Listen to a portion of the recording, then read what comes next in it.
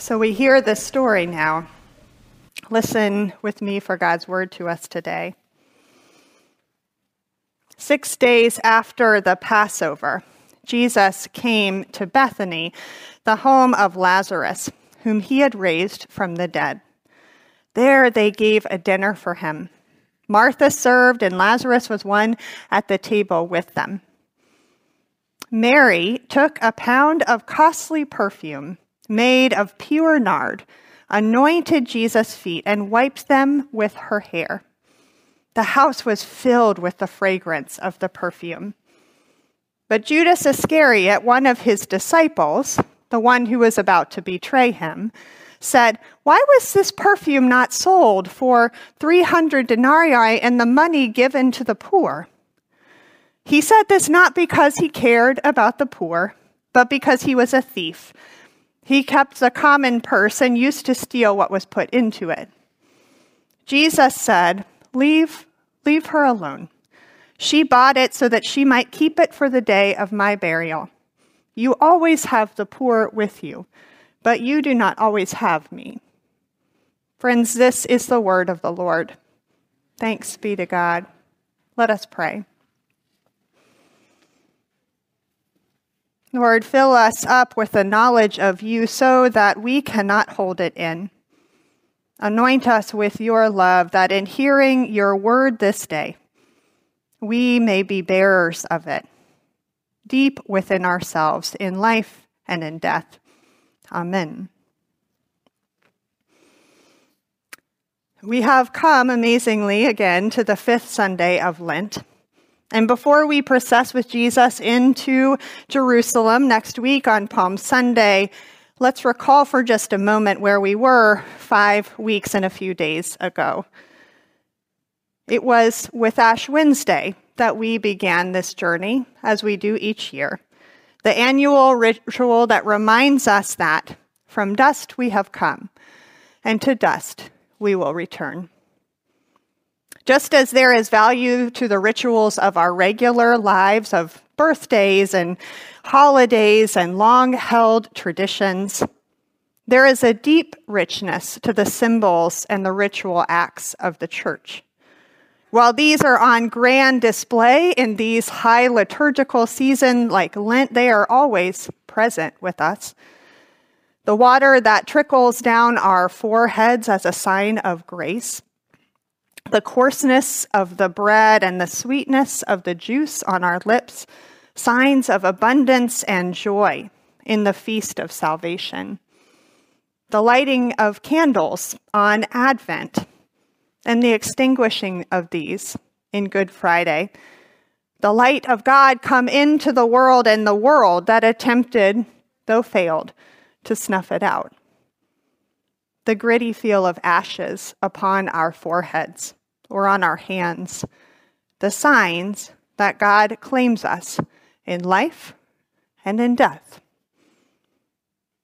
Usually, rituals are primary occasions for storytelling, says Gail Ramshaw, a liturgical scholar. At the ritual meal after burial, the mourners tell stories about the deceased. Annually, on the 4th of July, the New York Times dedicates a full page of reprinting the handwritten Declaration of Independence so that avid readers can review the story behind the holiday. At the Jewish festival of the Passover, the ritual begins with the youngest child in the room asking, "Why is this night different from all other nights?" To answer the question, the story of the ancient Hebrews' exodus from slavery in Egypt is told. At the ritual gathering, the rehearsal of the story reinvigorates the community of believers. Beginning with the ritual of Ash Wednesday as we do, and through this season of Lent, the occasion for our storytelling is the journey of Jesus to the cross. The scripture stories we hear in worship over these weeks are pockmarked with the shadows of death. And the nearer we get with Jesus and his followers to Jerusalem, the clearer this becomes. From a sojourn with the devil in the desert to disciples arguing their righteous placement in the coming kingdom, to stark reminders that trees which do not bear fruit will be cut down, to a home in Bethany where the smells of death and dinner intermingled to fill the space. Imagine it. A regular ritual of a meal with good friends.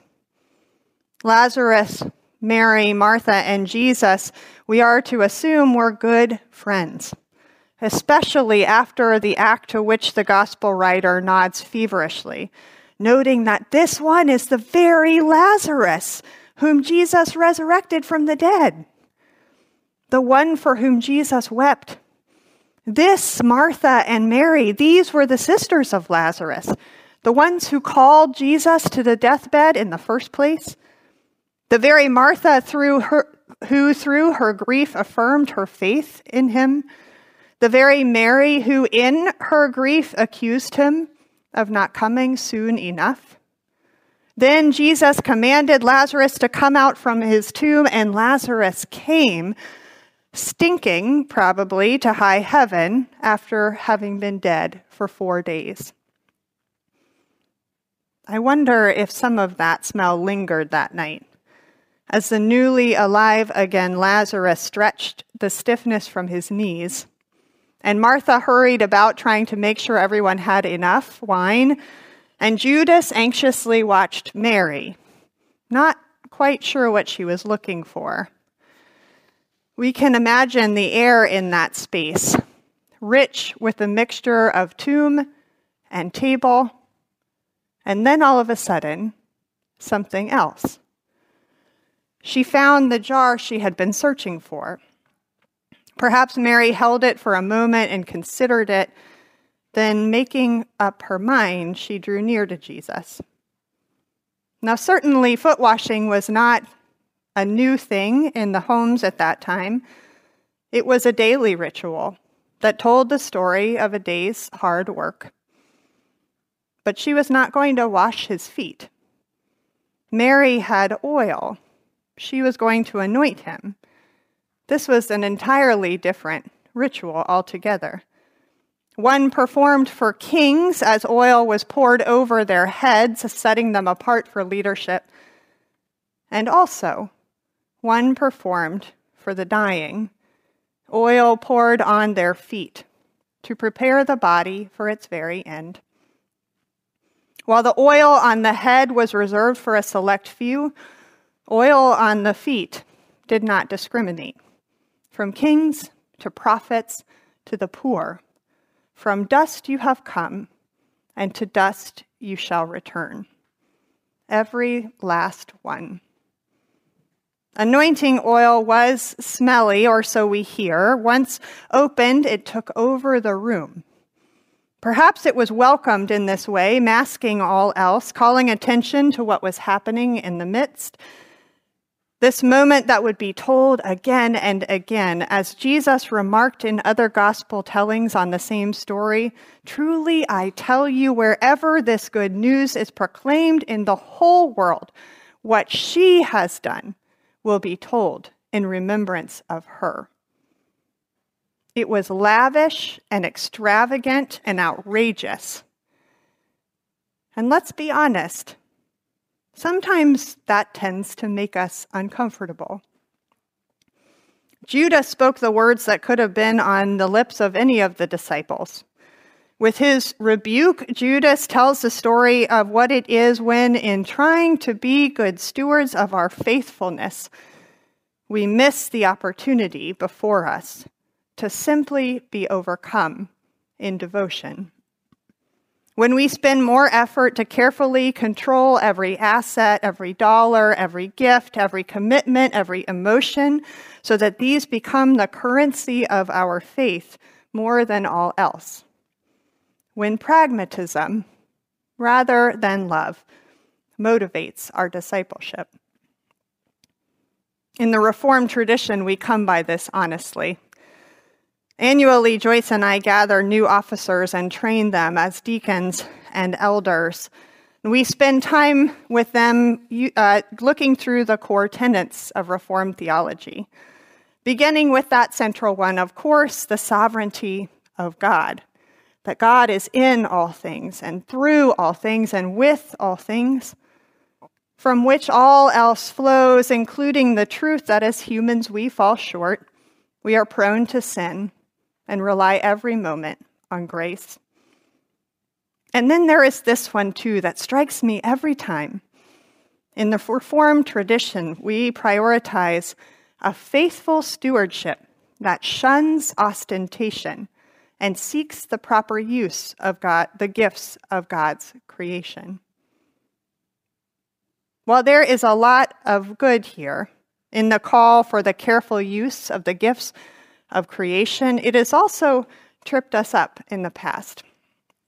In the height of the Reformation, one of the many complaints against the Catholic Church at the time had to do with the so-called extravagant decor that adorned sanctuaries and altars and church leaders alike. Fearing that these had become idols, John Calvin was particularly incensed. In a fervor whipped up to obey the commandment against idolatry, images were covered, stained glass with smashed statues removed from sanctuaries across Europe. For a couple of 100 years or so, it seems we shunned the idea that visual beauty had any place in sacred life. Thanks be to God, the Spirit does continue to reform us, and we have since repented of that particular sin. But I do wonder if it's still in our DNA. This desire to shun ostentation, does it still stunt our expressions of devotion? In the midst of a pragmatic society, we wish to be efficient, says Justo Gonzalez, a theologian of church history, to make certain that there is no waste. In the church, we look for responsible budgets that make the best possible use of every cent. However, for this to be true Christian discipleship, it must be founded not primarily on efficiency, but on overwhelming love that leads to what others might consider a mere waste. Lavish and eye-popping acts of love are the ritual story of Jesus' ministry. Eating with outcasts and casting out demons in concert with tax collectors and women and lepers. Every act of Jesus, it seems, is one of unbounded and extravagant and unmerited love that draws us nearer to the heart of God. Whether it is making wine out of water or turning over tables at a temple gate, stopping as he feels the tug on the hem of his clothes, arriving at a tomb and calling the one all thought was dead to unbind himself and to come out, or sitting at dinner and jockeying between the one who prepared him for death and the one who will betray him, and keeping both of them still to the very end. It is true that in an age of the pressing reality of climate change, efficiency is no small concern. In a worldwide economy reeling from pandemic lockdowns and job losses and wage stagnation and war, careful budgeting is a responsibility we owe to one another. In a time when wealth continues to be distributed unevenly and with no accounting to justice, stewardship that provides and prioritizes care for the poor and reparation to the marginalized is a must for the Church of Jesus Christ. Faithful stewardship is not the issue at hand here, but rather what motivates it. What do we hold on to as we hold that purse or that expensive jar of oil? The story Mary told with the ritual of anointing flows into the pattern that Jesus set: unconditional and extravagant and lavish love and devotion poured out with gratitude, because she had witnessed with her very own eyes that death did not have the last word. Conversely, the story Judas told, with the ritual of pragmatic stewardship diverged to a form of performative allyship, bound up in anxiety and held tightly to the chest because he could not see beyond the finality of death. And he was terrified. In our most uncertain moments when pushing death away, we do this. We work to control every second, every account for every decision, manage every relationship to our own end, for our own purpose. And in our rash attempts, sometimes we end up covering up. We mar, we deny the beauty that love lays out for us, the fullness of life that is in Christ. A table is set before us this morning, as it is often in this place, as it was for Jesus and his friends in Bethany. Perhaps you have come to this table before, or maybe it has been a while. It is not necessarily a fancy table. The food on it is rather plain. It's made holy, though, by Christ's presence that joins us here. Just as Jesus did with Judas and Martha and Lazarus and Mary, we come as we are, holding tightly to what we fear, what's hurt us, the pain we have, our minds busy with 100 other things, contemplating a future we never imagined possible, desiring desperately to draw near and to find connection. At this ritual feast, we tell the story of love. Love that broke the bonds of death. Love that makes space for all. Love that inspires and challenges us to love back. And not just the one who loved us first, but the poor, the lonely, the imprisoned, the fearful, the dying, the sick, the neighbor, the one who gives too much, and the one who betrays. It is this love that motivates all other loves. It is this one that we cannot keep to ourselves. So we are commanded to share it. For in life and in death, we belong to God. Thanks be to God. Amen.